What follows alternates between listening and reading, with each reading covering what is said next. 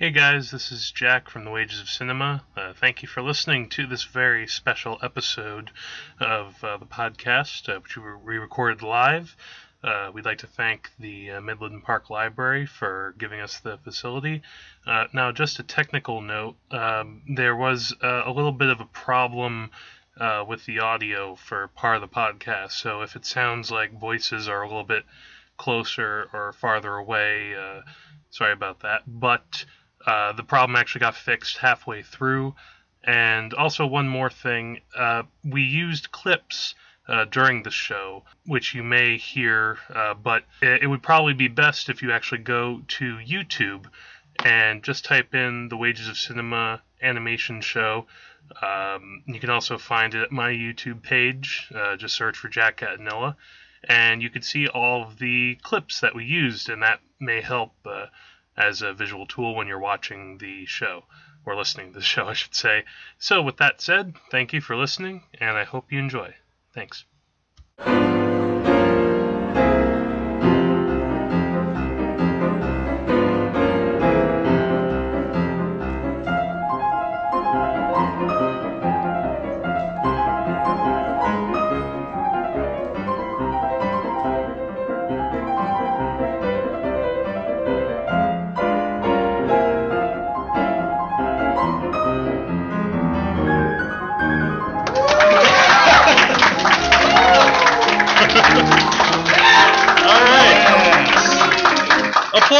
Applause sign. Okay, thank you. And thank you, and welcome to the very first live Wages of Cinema presentation. I'm Andrew.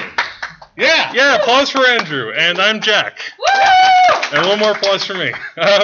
So we're here tonight because we want to give a kind of a presentation and overview of some of the most important animated films ever made, and specifically originally it was top 10. Technically, it goes into 11 because... we can count however we want. It's our podcast. Exactly. So, and I think part of the idea, right, was that we wanted to kind of look at how animation has moved over time from one movement into another and has expanded from one place to another until... We're here now in 2015. Animation's been around basically for a little shy of 100 years. And we just want to give you a bit of an overview of that. So, to start off with, we have this idea. Guillermo del Toro is a famous director of horror fantasy. He said the tragedy of animation is that most people view it as a genre instead of as a medium. We all have most mainstream animation is geared towards families, towards children, and basically that's because it's designed to appeal to a very wide audience. And the reason for that is because animation is two things. A, it's super expensive, and B, it's super hard to make. All the animated films that we see are really works of craftsmanship by very dedicated people. And you have to appeal to a very wide audience in order to get your profit, basically. Exactly. So... what we've dedicated this episode to is people who took chances and went in a different direction. That's right. The whole, especially when you look at history, not everything is created in a vacuum. But at the same time, when it comes to animation, one of the other things that we wanted to do was to show that it's not all just Disney. I mean, we are going to have some Disney here, so don't be nervous. If 1/5 of it is Disney. Something like that. I don't know if I count percentages like Andrew does. But the thing that's important also to realize is that animation is a medium. It's a way of telling stories. And animation isn't just in animated films. I mean, here's a big example right here. For those of you listening, I have a picture of King Kong on the screen. Yes, King the one Kong and only. is an animated figure. He was a stop-motion animated puppet, moved one frame at a time, 24 frames per second. Yes. Jason and the Argonauts, these skeletons here in this are animated figures. They're little statues. From the one and only Ray Harryhausen, of course. Yeah, and Star Wars live-action film, those lightsabers that you see are animated. There are no, when they're filming, there is no glowing rod right there. They painted that in, more or less, after the fact. Very small use of animation, but still, to highlight the storytelling. Yeah. And, some films are basically all animation. More or less. Any big budget blockbuster has its share of animation. So it's basically a method of telling the stories. So what happens when you make an entire film out of everything? Yeah, and also out of animation. And also the question is too, you ask yourself, what is animation even today? What do you even count it animation if, for example, all the actors in it are actually live action shot on stage? And yet this is not a new practice, and that's something else that we're going to show, I think, tonight as well, right? But let's get on to the first film. The first film we're going to talk about is a movie from 1926, widely regarded as the first feature-length animated film. Yeah. This is The Adventures of Prince Ahmed. Yeah. Now made by German director Lotte Reiniger. Yeah. So what I could say about this is, before we get to the clip, now for those of you who don't know about this, and maybe a number of you don't, this is kind of considered the very first animated film that's still available today. There were a couple of feature animated films made in South America, but they're lost. So this is the only one that's still available, and in particular from the silent era. And what's most interesting is this director, Lotte Reiniger, made this entire film out of puppets, you could say. They were cutouts that she put against backdrops that she had created herself, her and her husband. And here's an example. Here's a shot from the film. Yeah, and so as you could see, the black figures are set against the backdrop that has its own design, and throughout the film there's a lot of techniques done to add color, which doesn't necessarily have to, because it's black and white, they used things like tints and filters, I think. Yeah, originally this film, when they shot it, was in black and white, but they managed to add color to it by basically cutting out strips of film and dipping them in dyes to dye the celluloid. That's where this yellowish, greenish color comes from. Yeah. And they would do that sometimes for just one frame of film, sometimes for whole feet of film, and then they'd splice it all back together into one reel. Yeah. And of course, at the time, people, when this director finally finished her movie and tried to show it around to people in 1926, people were initially resistant to it because fairy tales were still seen as things squarely for children. And this is a fairy tale. It's worth pointing out that The Adventures of Prince Ahmed is an adaptation of the Arabian Nights. Yeah, so you get Aladdin in this story, and you get stories involving him and genies, sorcerers, things like that. Things that. But it's still staggering because of the attention to detail. These black figures are hand cut out. Yes. By the artist. Lotte Reiniger made most of these herself, and she articulated them like puppets. It takes a lot of work. So let's actually show maybe a demonstration. I think that would give the best example of how this came out. All right. So hopefully this works.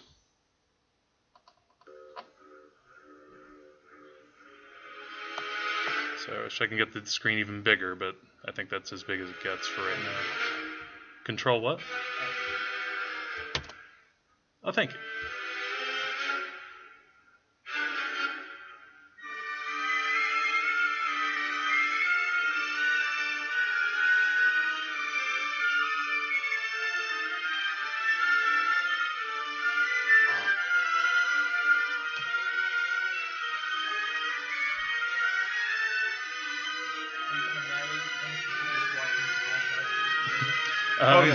So what you're seeing, what here, what we're showing a clip of is a man who is moving around in almost like a dance-like pose. Of the film. It's the source where he's making what will become a mechanical horse. But all those amorphous blobs that you see are actually ink blots that are dropped onto the shooting stage. Yes.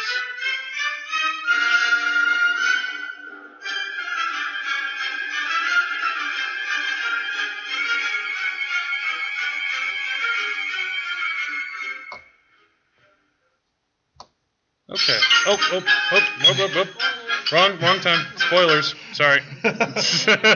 Spoiler warning. Okay. But you can see from the articulation of the puppet there how it moves that it's a very complex piece of artistry. Yeah. I mean, it has fingers that individually moves. It has eyes that you can see through the different sort of holes to give it a personality.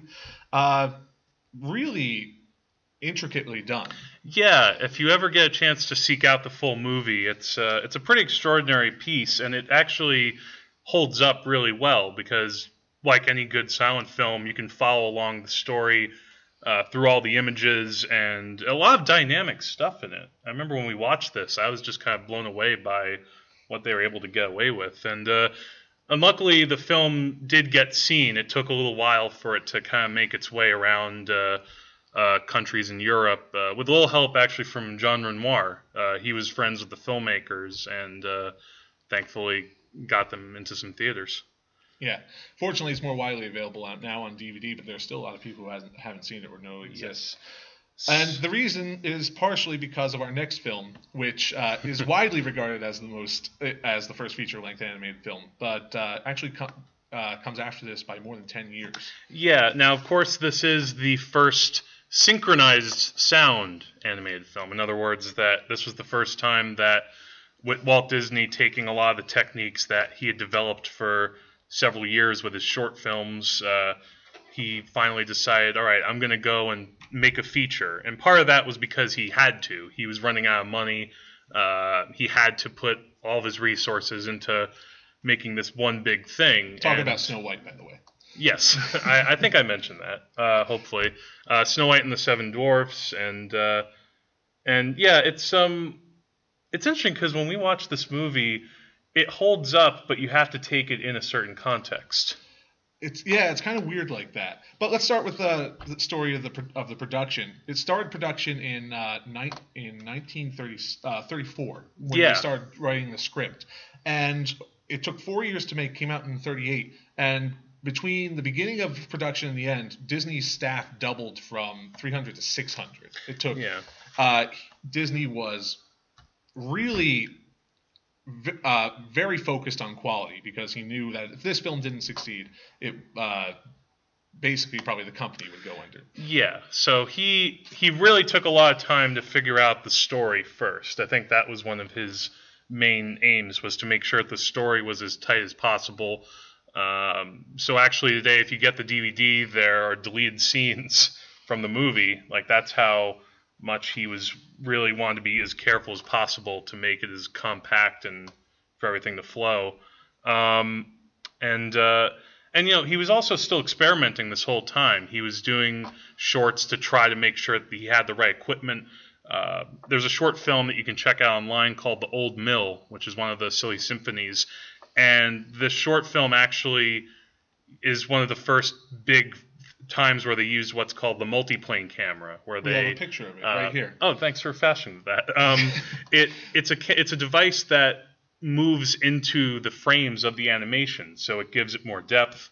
It gives it a little bit greater intensity, and so this short is really a great one to look at. And Disney even mentions that he did this as an experiment to make sure that it could work, that he could use it for the movie. And of course, you know, the movie's full of songs and cute animal characters, but it also it has a lot of things. It has comedy. It has a lot of drama. When you see the Queen transform, that has still a lot of depth and a lot of like that. Not that color exactly, but you get the idea. You know, and I think it's a movie that tries to have it all as much as possible. Well, yeah, Disney was trying to go for a very wide audience because he knew that this was going to be a large undertaking. He had to maximize the audience to get as many people as he could. And he succeeded in that this film made $8 million in the box office at a time when movie tickets cost 23 cents for adults and 10 cents for children. So even if mostly children saw this movie, still that's a lot of dimes. Until for a period of like 2 years, it was the highest grossing movie like ever. It was finally dethroned by Gone with the Wind. But it's still what I think number 10 in all-time grossing movies when adjusted for inflation. Yeah. Major success. If it had failed, Disney might not exist today. Yeah. But this convinced people that audiences generally were interested in feature-length animated films, and other companies soon joined in. So let's check out a quick clip. Some of you guys know this, I think. Is the sound coming out of here or the TV? All right. I guess there's no way to prove that. I mean, you can still hear it okay, right? Good. It is worth noting, too, that the dwarfs are wholly the invention of Disney. As part of the process of adaptation, he had to make the most out of all the characters. So he gave the dwarfs names, he gave them personalities, he gave some of them even plot points throughout the story. And they are one of the standout features of the entire film. There were dwarves, they just didn't get names at all. They were just like, there were 7 dwarves. That's it. And they went through dozens and dozens of names. And Dopey, of course, was a last-minute name on the film. And mainly inspired by Harpo Marx. Yes, pretty much.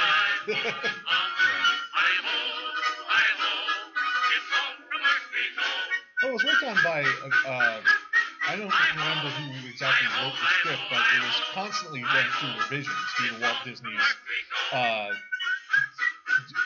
Disney's hands-on technique. I mean, he would discard entire scenes and then. Oh, who wrote the fairy tale? It was Grimm. It's Grimm. No problem. Yeah. And a little bit different than the Grimm fairy tale, of course, but make sure to pause it there. But of course, it went through a lot of writing and a lot of changes. It's also interesting to note that the movie almost bankrupted Disney, and I think that actually happened a couple of times in his career. Yeah. And it was a famous story is that he showed the movie to like the Bank of New York, like not the Bank of New York, the head of the Bank of America. And the movie wasn't even finished, and Walt actually had to act out a couple of scenes. And then when the movie was done, the banker wasn't really saying anything. He was just kind of making small talk, and Walt Disney was like, "What'd you think? What'd you think?" And he wasn't really saying anything. He finally gets in the car, and he's like, "Oh yeah, this is going to be a monster hit. Don't worry, you got all the money." And and that's how Snow White came to be. One more fact before we go on. There were no Oscars for animated films, and this was a major success. So Disney did get an honorary Oscar. That was one big Oscar and seven little ones. Aww, yes. So Disney went on from 1938 to have a string of successes financially and artistically in animation, although by the end of the 50s they were starting to go into a downward slide. And then comes the rise of smaller animation studios and smaller productions that are staggering their artistic achievement. One of those is a movie called Fantastic Planet. Yeah, or Planète. Oh, we got a fan over there. Or Planète Sauvage, or I don't know how you say it in French. Because it was a French-Czech co-production. The production was actually halted was actually encumbered by the invasion of Czechoslovakia by the Soviets in the 70s. Yeah, so but this came out in 1973, and it was directed by a man named René Laloux, who was a French animator. And during the 50s and 60s, he was actually working in a mental institution, using art therapy as a way for the patients to deal with their problems. And one of his projects was animation. He and these patients made several animated shorts. And when one of his shorts got recognized on Paris television, he began making greater plans. And eventually, Fantastic Planet was one of his feature releases. Yeah, so and this movie is actually based on a book by a sci-fi author named Stefan Wulz, and it was more about trying to put a poetic vision across. I mean, there is a story to the movie. In short, I mean, the movie's kind of about like these little blue people. They're almost like androids, and there's this kind of power struggle between these blue people and humans. Humans. Humans are actually much smaller than these blue people. And they're treated almost like pests or like mice. Yeah, and then it's about the human struggle to basically assert themselves, to keep themselves from being exterminated. Yeah, do you keep yourself as a pet, or do you try to overcome your masters? Kind of, I guess, in a way, it takes a little bit from Planet of the Apes, maybe, or it's that vein. But it's actually a very interesting story in that it's an allegory that doesn't necessarily stand for one thing. You can look at this film and say that, well, it's an allegory for racism, or it's an allegory for animal rights, or it's an allegory for basically treating people who are weaker than you nicely. But you can look at it and see a whole bunch of different interpretations because the art style is just staggering. Yeah, you know what? I think pictures speak louder than words. Let's show a little bit from this. Sorry the audio's a little low, but hopefully you can see it on the screen there. No, this was after the director moved on to much larger productions. Yes. Oh.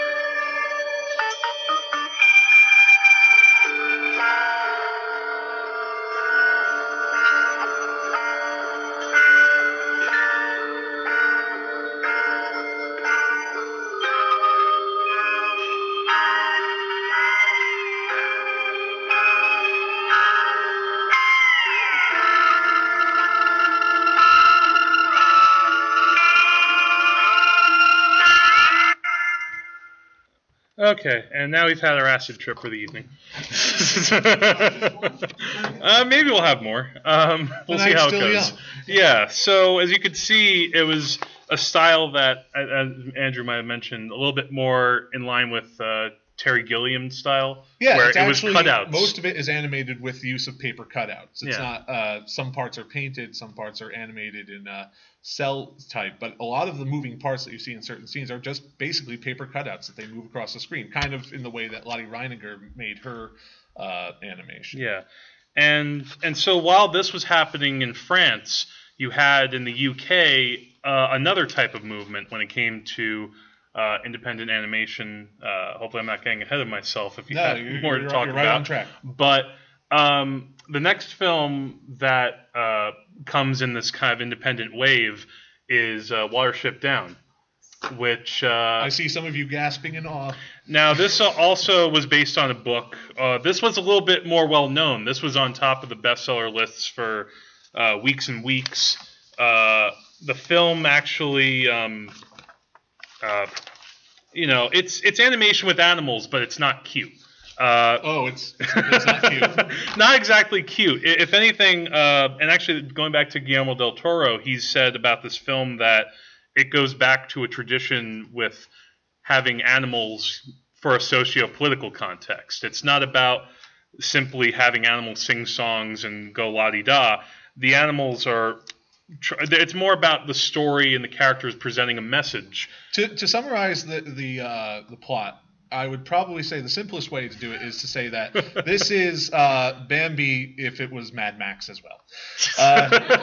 It's about a bunch of animals trying to find their way home. Not necessarily. Well, in a way, it's about rabbits who are driven from their warren by men and are searching for a new home. The problem is they run into certain death wherever they go.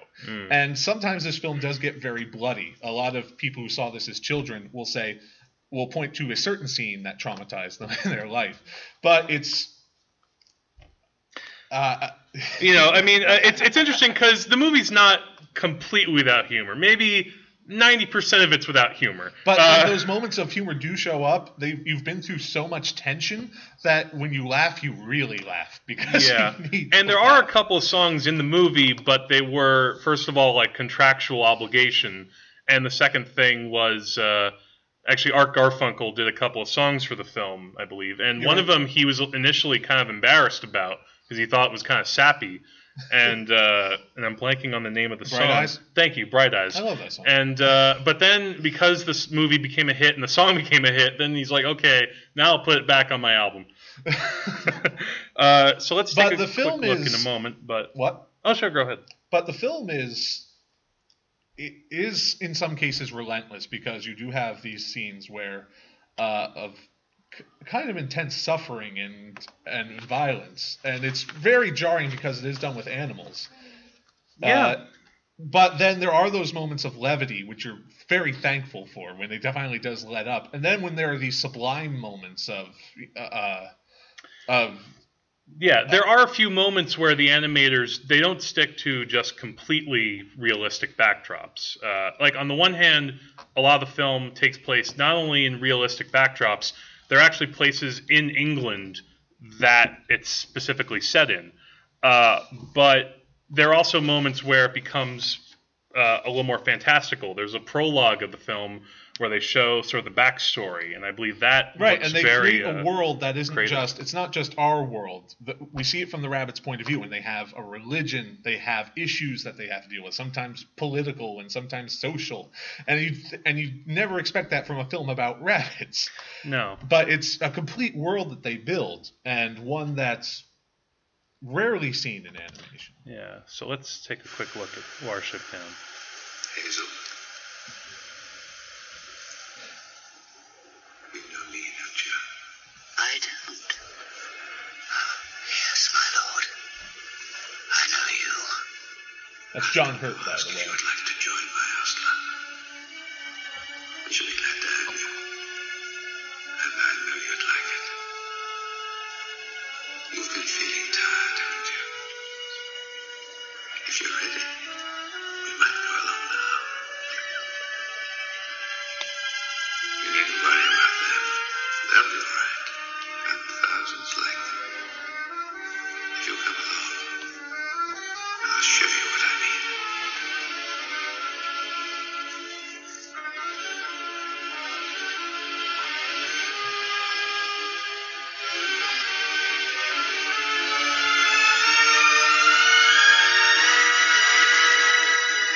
All the world will be your enemy, a prince with 1,000 enemies.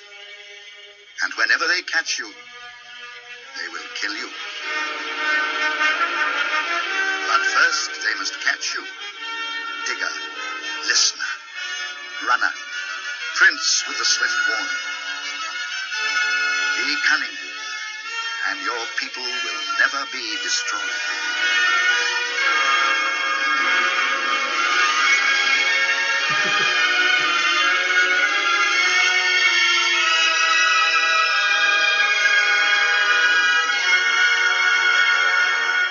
Yeah, so that's Watership Down. It's and it's also now in the Criterion Collection. It's gotten updated. Yeah. And it's one of only a few movies on the collection, right? Well, no, it's one of only 3 Criterion films that are animated. Yeah, and Wes Anderson takes up the other ones, jerk. Well, one more note of interest with this, too. The director wasn't... This was his first movie. He originally was a literary agent. His name's Martin Rosen. And he just read the book and just wanted to make it into a movie, even though he had never worked in animation before. And it was that was one of the fascinating things to me, is that somebody who had never even thought about drawing a line or doing anything like that could lead a team and do... Certainly gives you hope. Yeah, it does. Yeah. So in moving on, in one last thing we wanted to talk about with sort of the independent movement of animation, we come back to America and we get Mr. Ralph Bakshi, who he actually has a very important place in just film history in general, because Fritz the Cat was the very first X-rated animated movie. It got that because of lots of... That, by the way, not a poster for Fritz the Cat. No, but I'm giving a little background as to, this was a guy who came into the 70s and, and he has this quote where he says, I had this dream that animation could be the medium of the people. If Disney worked for the middle class, I was going to work for the kids in the street. So his goal was, all right, I want to make kind of lower, grittier films, more like in the style of what 70s filmmakers were doing. Like, he saw himself more aligned with Scorsese than he did with Disney. Yeah. And Fritz the Cat came out in 1972, first X-rated animated film. Made a lot of money. Actually, was the first animated film to gross over $1 million at the box. $100 million. $1 million with the pinky up. A lot of people saw that movie, apparently. Yeah. But then he went on to do more. He tried to break a little bit in the mainstream. He was the first person to adapt Lord of the Rings. Although, whether or not that's on level with the Peter Jackson movies, that's we got a 1978 Lord of the Rings fan too. Awesome. But one of the things that's interesting with Bakshi was that he was very interested in the style of rotoscoping. That is the sort of process that's been around since almost the beginning of animation, right? Where you take an actor and you animate over him or her. And what happens first is that you have actors on a very bare stage, basically just a giant empty room with a few props, maybe a table, and a door with no wall if they have to go through a door. And you shoot them acting out the scene. And then once you have the film footage, you then draw an animated character over their body shape. Mm-hmm. And in fact, the style is so precise that when people saw American Pop, they could recognize the actors who were playing the parts. I mean, some of these people were just actors, but the friends who saw it said, "Wait, I know that guy, that animated man up there." Yeah.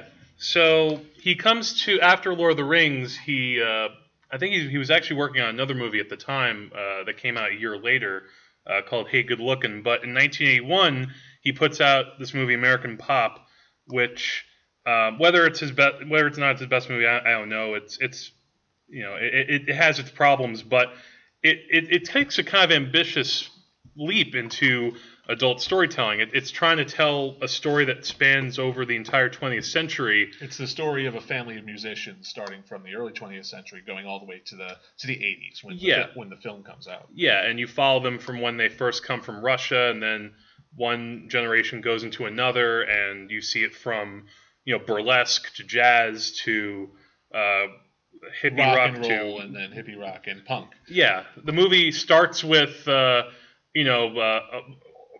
Orthodox Jewish music and it ends with Bob Seger.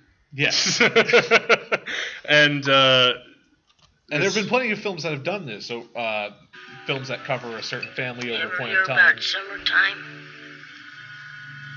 You ever go fishing?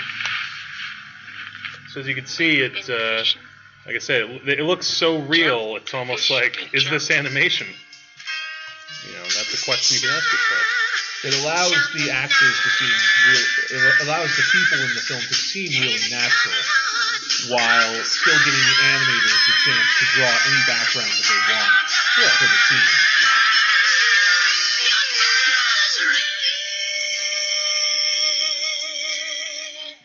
Special guest actor Tom Waits. Sounds like him.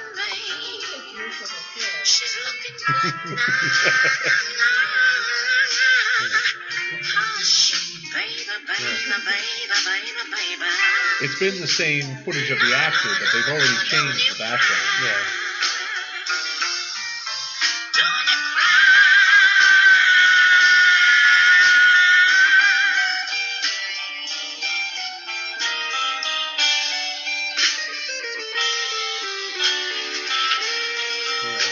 Almost gives it kind of an impressionistic sort of feel in a way, right?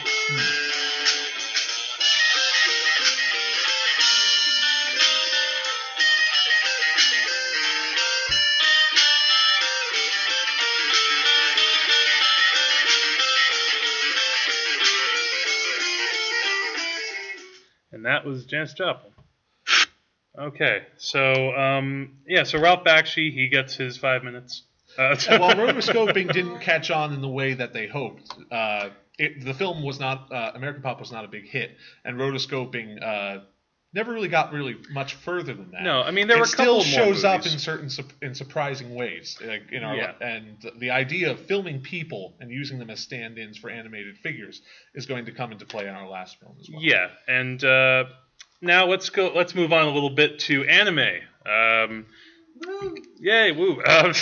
Now, 1988 is a pretty big year for anime, Japanese animation. You have 3 movies come out, and we're going to talk about 2 of them. The first one is Akira. And Akira is a film which is, the first time you watch it, it's really mind-blowing. And part of that is because of how much work the animators put into this movie that you can almost take for granted, because just to throw out some numbers out there, it's comprised of 160,000 single images, 2,212 shots. There were 70 animators, 327 colors, and and 50 were specifically created for the movie. So what that basically means is all those numbers are double what normally goes into an animated film. Yeah. Meaning several more shots, twice as many colors, twice as many scenes. And the reason they use so many colors is actually quite interesting. This is the director, the co-director, Katsuhiro Otomo. I think he was the main director. Well, he worked with another director. Okay. But the reason there are so many colors is because most of the movie takes place at nighttime. And in order to make things seem less dark, you have to make the scene colorful. So you add more colors into the spots to eliminate the blackness. This is a nighttime scene from the film. Here's another nighttime scene. There are hundreds of colors in this one shot. And as you can see, the director took a lot of influence from Blade Runner, or among other things. The movie's actually also set in 2019 in what we call Neo Tokyo. And 4 years to go. Yes, 4 more years. And it's about a future society where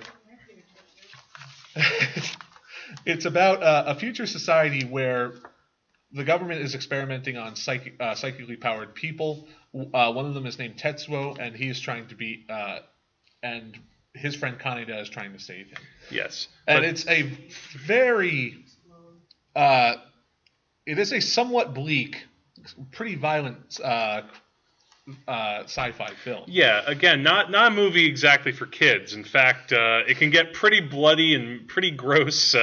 There are a lot of times where characters, like I think Tetsuo, he gets a giant arm. Well, after his arm gets cut off. Well, after his arm gets cut off, he grows an appendage that is made of wires. Organs. Yeah, it's made of lots of things. And the movie climaxes in a gigantic bulbous, I don't know how to describe it, but probably the best way. I got a picture of it. Oh, okay. Where is it? Okay. Okay. So that's one of the type of images. I'm just going to open this because it gives a great idea of the intensity.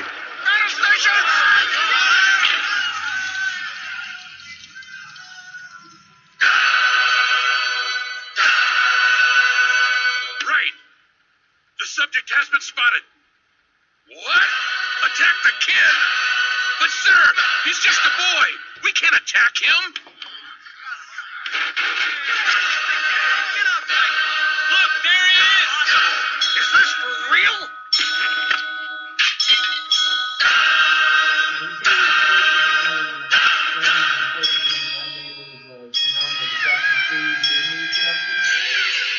I think perhaps it was double what happened in Japan. Although the budget was $10 million, which was the most expensive it ever was for an animated film. So, by the way, also based on manga, in case it might not be obvious. Look, it's Lord Akira! Right away, don't be fooled! This isn't the Rapture, he's a false Messiah!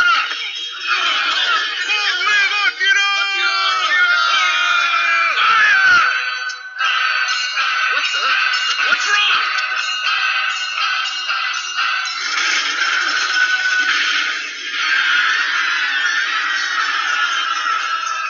Okay. Oh, now we stop.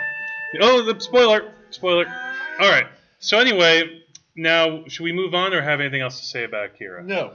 Okay. So the next, now the other things in 1988.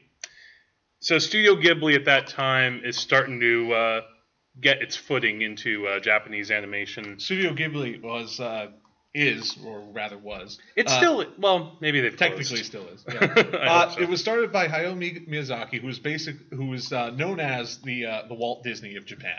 Yeah, he started off. He made a couple of films that are still widely regarded today: Nausicaa of the Valley of the Wind and Castle in the Sky. But in 1988, the studio did something kind of interesting.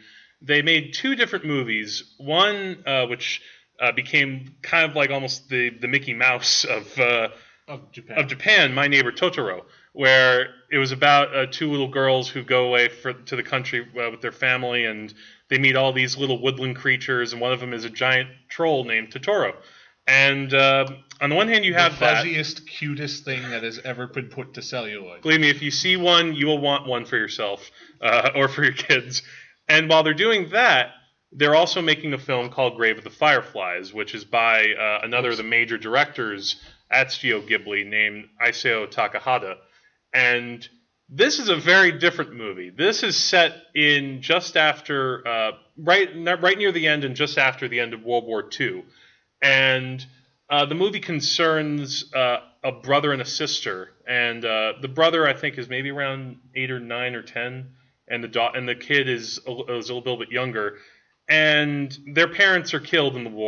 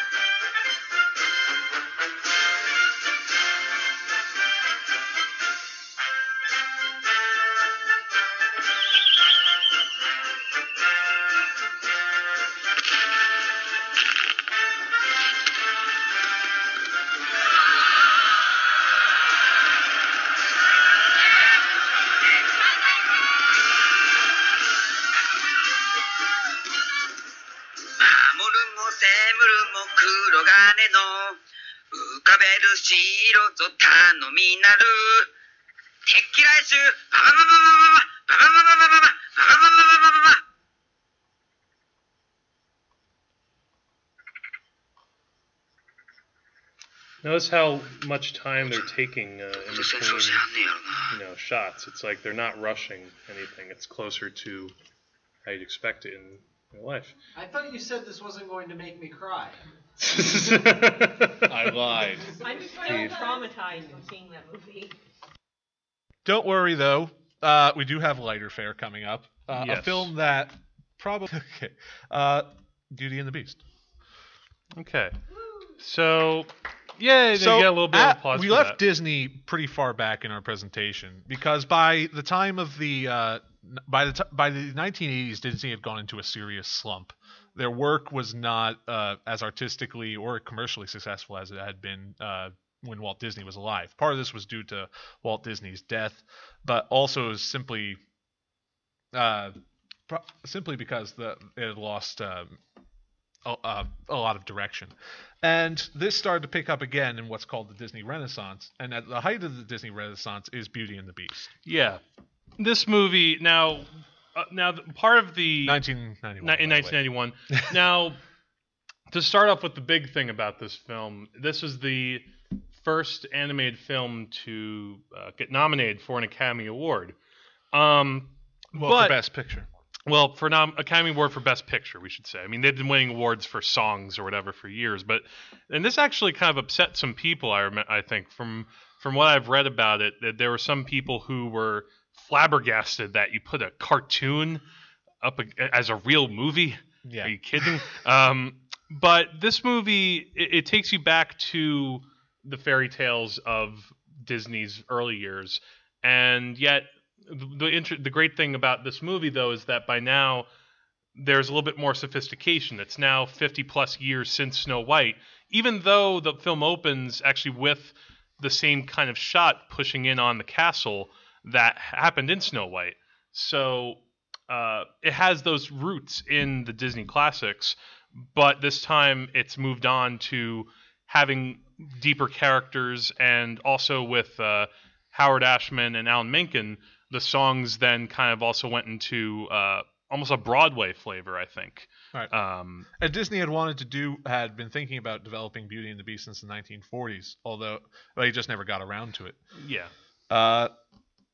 And the movie, I think what's great about the film is that, okay, yeah, again, of course, you bring your kids to it. They'll love the talking lamps and the clocks, and there are puns in the movie I wrote one down while I was taking notes for this movie, where the clock Cogsworth says, "If it's Baroque, don't fix it." If it's not, no, if it's Baroque, don't fix it. I don't know. No, if it's not broke, don't fix it. All right, You've lost all credibility. I have. Was that Cogsworth's mistake? Or? No, that might have been mine. All right, the point is, though, but characters here, again, you had a thing like Snow White where, as much as there is to love about that movie, the relationship between like Snow White and the prince, not that deep. It's pretty shallow. They didn't work on that much. Here, though, you want to watch the dynamic between Belle and the Beast, because there's a lot of conflict that is going on in the story. There's a lot that is, at stake for the Beast to maybe try to become human again, and for Belle to actually reach him halfway and to fall in love with him, which is not, it's not like that can happen automatically. And that's something that I really respect about this film, that, you sometimes can be an issue with Disney movies, is how much depth do you give to the main characters?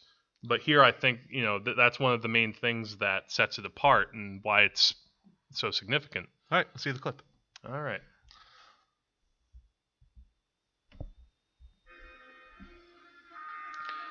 This one not that songy, but watch the storytelling though. Watch how there is acting going on, like not just kind of a animated person.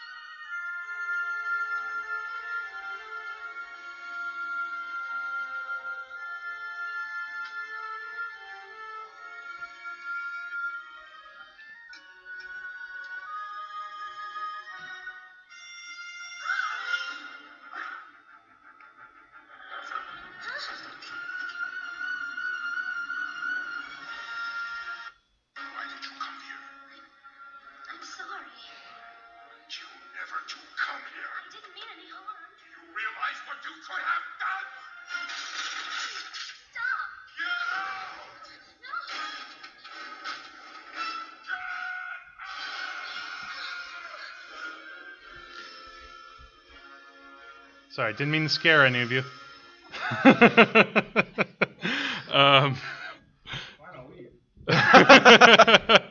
Yeah, and so like I said, there's a lot of significant things with this movie, and it's a lot of fun, and yet it also has a lot of depth to it. My it's favorite where they stories grow up. about this. Okay. It's a great film, and I love watching it. But I really like looking at the sort of technical things. There's a animator who worked on this called Randy Fulmer, who was basically just drew effects, not really characters or anything. His job on this film was to draw the flames on the end of. There's a character called Lumiere, and he's a candlestick who's alive, and he has flames at the end of these candles that he has. And this man's job, Randy Fulmer, was basically just to draw the flames. And he estimated by the end of the film he had drawn 19,000 flames by hand. And there are animators just trained to do this. Right. So there are some animators whose specialty is drawing rain and slick roofs. Yes. Which apparently is super hard if you're an animator. Yeah. It's crazy and again, animation just takes a lot of work and artistry. Yeah, you need really puts it into need focus. animators become actors. Like there's also, speaking of one more quick thing before we move on, there's another animator named Andres Deja who when I watched him in the special features, it was funny because he reminded me a little bit of the German filmmaker Werner Herzog, where he was this very intense guy who he loved drawing villains. So he drew Gaston and he drew Jafar in Aladdin, and his favorite one was Scar in The Lion King. So I just love that. And when he's interviewed, he just takes it very seriously, but seems like a cool guy. Yeah. So, speaking with the Disney Renaissance, so it wasn't just with the hand-drawn animation department. There were two other movies that were really significant in the 90s and helped pave the way. One was The Nightmare Before Christmas. Give a little clap. Thank you. A stop-motion animated film. Yes. Similar to the way that Prince Ahmed was stop-motion animation, except these puppets are three-dimensional. Yeah. Fully sculpted, fully colored. And it's stop motion was the way they animated King Kong. It was the way they animated those skeletons I showed you earlier. Yeah. It was a very it's a painstaking process, though. Yeah. I mean, it may be one of the most painstaking processes. One minute takes a week to shoot. So if you do the math, at the least, this movie took maybe 70 weeks. If it's a 70-minute animated film. If they were working around the clock. If they were working around the clock with no sleep and yes, thanks unions.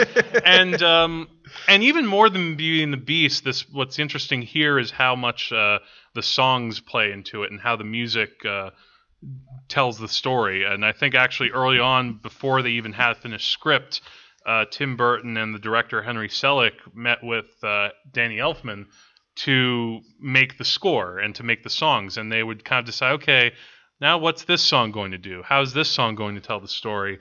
And so in a way, it's also a combination of the stop motion and Danny Elfman's music, which it's also probably his masterpiece. And again, the movie, it's mixing Halloween and Christmas. It's kind of a satire on what if instead of it's a character who finds Christmas and decides to do it himself. And so there's a lot of German expressionism and, even Edward Gorey, which, that could be a Halloween Town character. Yes. And, even Dr. Seuss kind of comes into it. And, it's just a combination of so many elements that come together. And, it also can be really scary for kids. And yet, how musical is it? I mean, very? A little bit.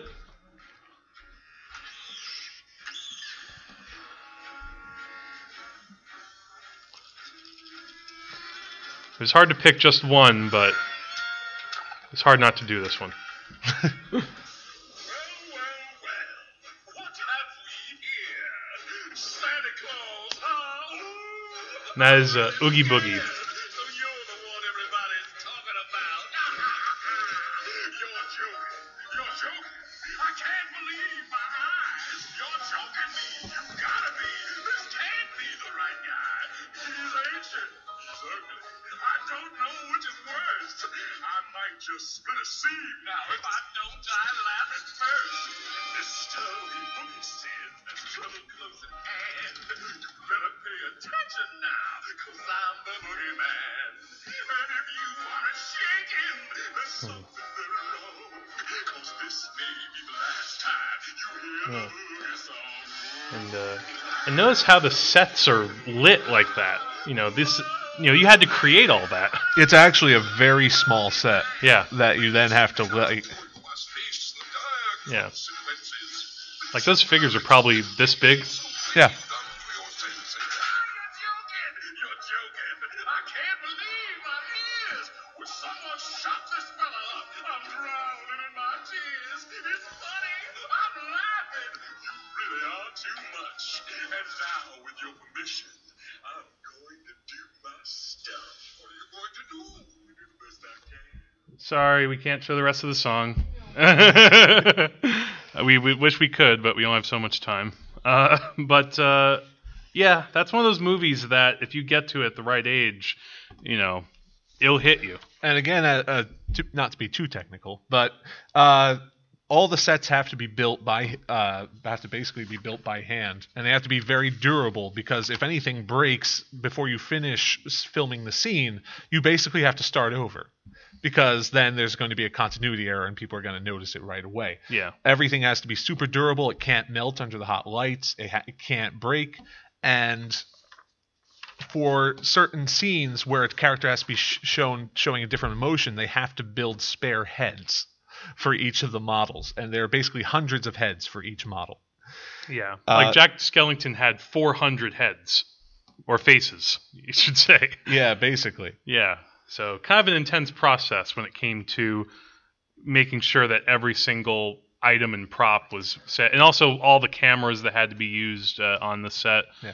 The animators work 12 to 14 hours a day. And this was a quote from Don Hahn, who was a producer on Beauty and the Beast. He said, these people are miracle workers. Yeah. Yeah. So, and speaking of miracle those workers, are all the heads there. Yeah. They were shown on exhibition, actually, during... was that during the Tim Burton exhibit? Possibly. Okay. They still had some spares, the ones that hadn't broken or had just fallen apart. Yeah. But that gives you an idea of exactly what you have to do. And in a movie where every character is a puppet and multiple characters are moving in one shot, you have to keep careful track of these things. Yeah. And if you make one mistake, you lose a day or a week's worth of work. Yeah. Yeah, that too. Again, it's just like you're lighting a set. That's why you bring up German Expressionism. They were making like a full-on 20s German horror movie, only with, Santa Claus. Only with puppets. Yeah. And reindeer, and in the Tim Burton style. Yeah. So from Nightmare Before Christmas, though, so we get the innovation in stop motion, and then we move on to Toy Story, which is the first computer animated film. Feature-length animated film. Now, the reason that this kind of got together was because Pixar Studios, who had been making short films for a while, had made a short called Tin Toy. And it involved, I think, a baby just chasing after a toy, and it was kind of like a group of toys. And from that, they decided, well, what if we have a whole movie set in the world of toys and how toys relate to their kid owners and, how they're, really bond with them. And at the same time, though, the animators at Pixar decided that if we're going to do this, we have to make it character and story driven first. That needs to be driven by that more than anything else. Right. Because in addition to short films, Pixar had been making... their bread and butter was these mundane things like commercials for Listerine and Lifesavers. Yes. And they actually, before they got into films, Pixar made hard to believe they made software for CAT scans to help people image things, and also imaging satellite imaging software for spy agencies. A lot of technical stuff. Yeah, but And none of the people who made Toy Story had ever worked on a film before. Mm-hmm. But they brought it together pretty reasonably well. And there's a special reason why they used toys in their first film instead of human figures. I have one word for you, Andrew. Plastics. Right. Sorry. The reason that they used toys, that they made the film about toys, toys that look like people, but instead of regular people, was because basically when they made people in the film, they look like they're made of plastic. Yeah. So they couldn't do humans very well, but what kind of people look like they're made out of plastic? Toys. Exactly. Very good. Thank you, class. Working within the medium, more or less. Yeah, and so, and just like with Nightmare Before Christmas, a lot of work went into this movie, and it was like the process too. By the way, really fast before we show the clip, they actually made clay models of the characters' whole heads and profiles, and then scanned them into computers, and that was basically how then they used to animate them. So in a way, it was like a more advanced form of rotoscoping and claymation modeling, because they had to get those images first. They didn't just draw lines in on a computer screen and come up with the characters. They kind of had a three-dimensional model to work on, and so that was then what they brought into the systems and then animated it as they would any other animated film. Right. So, and before this, the longest film Pixar had ever made was 5 minutes long. This was going to be 80 minutes long. Yes, something like that. Somehow they pulled it together. Greeting. I am Buzz Lightyear. I come in peace.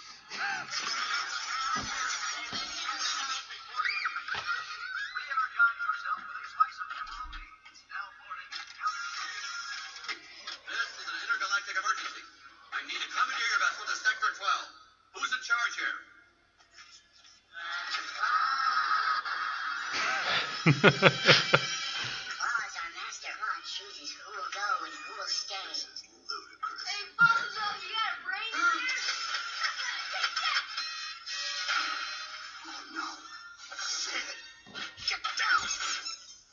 And of course, it's Tom Hanks as Woody. For those of you, maybe one of you doesn't know. Hopefully, you all know.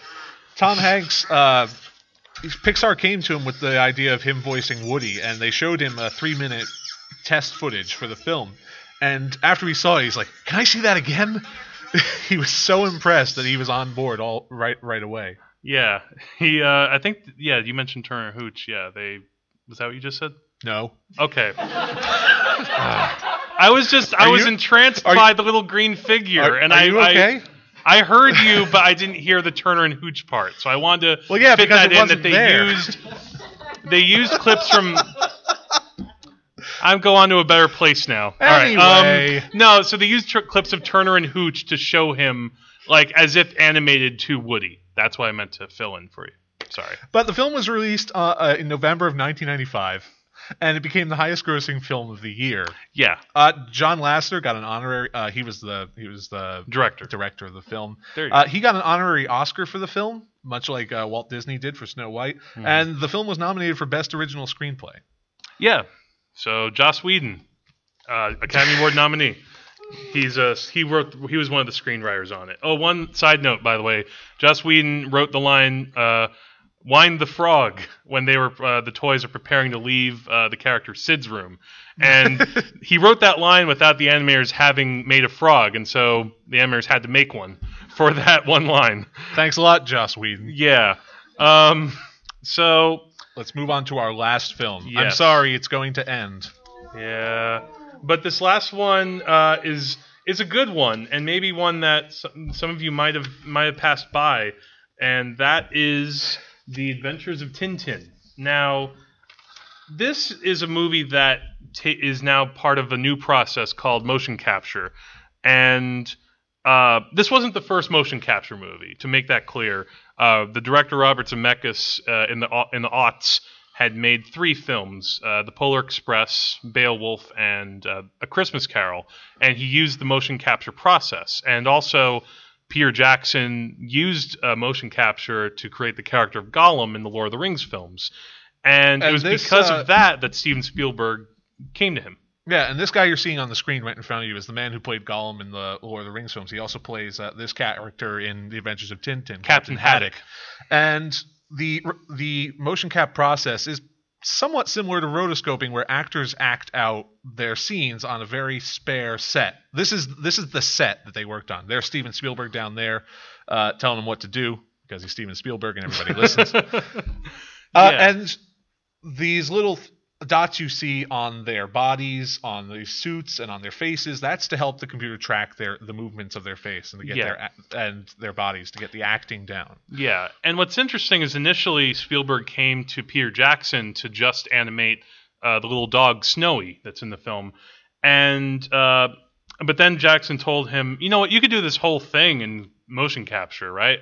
And Spielberg needed a little convincing. Like I think he was actually shown a test of Snowy, and then I think Peter Jackson was Haddock, which is a very weird video. But the point is, Spielberg realized, you know what?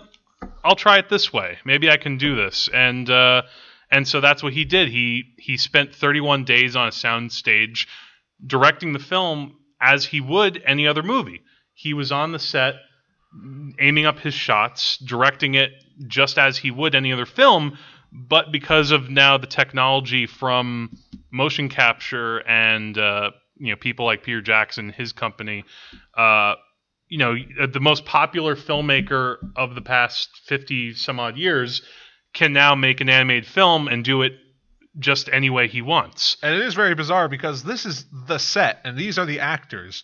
But when you see the clip that we're going to show you, it looks absolutely nothing like that. And part of the reason I picked this clip, now this is going to be the longest clip we're showing you, but it's for a purpose.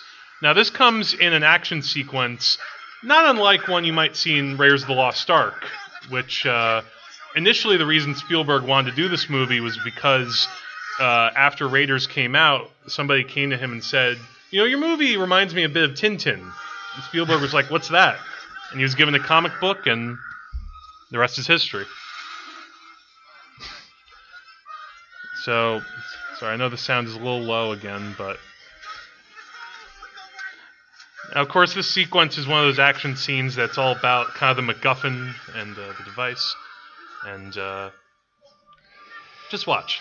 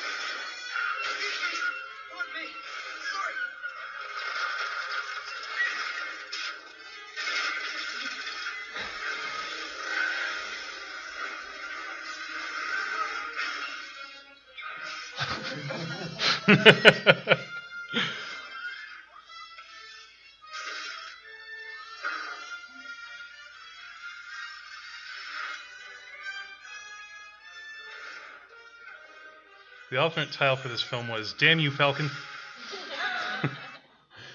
And so the thing about that shot, if anybody may or may not have noticed, all one shot. Unbroken. And so now, again, with animation and things like motion capture, a director like Spielberg can make that whole sequence where if it was live action, he'd have to do it in lots of different cuts. He'd have to get a lot of different shots and coverage. Here, the camera just moves around like as if, it's anything. Yeah. So you're no longer limited by the limits of a camera or basically the laws of physics by what you shoot in animation. Exactly. But it's Yeah, and so now we've come to a place in animation where, animators can do anything they want. Ultimately, I mean, they can't. There's no limitations on what kind of characters you can draw, what kind of environments you can create. The ultimate things just come down to the same things as any movie. What kind of stories and characters are you telling?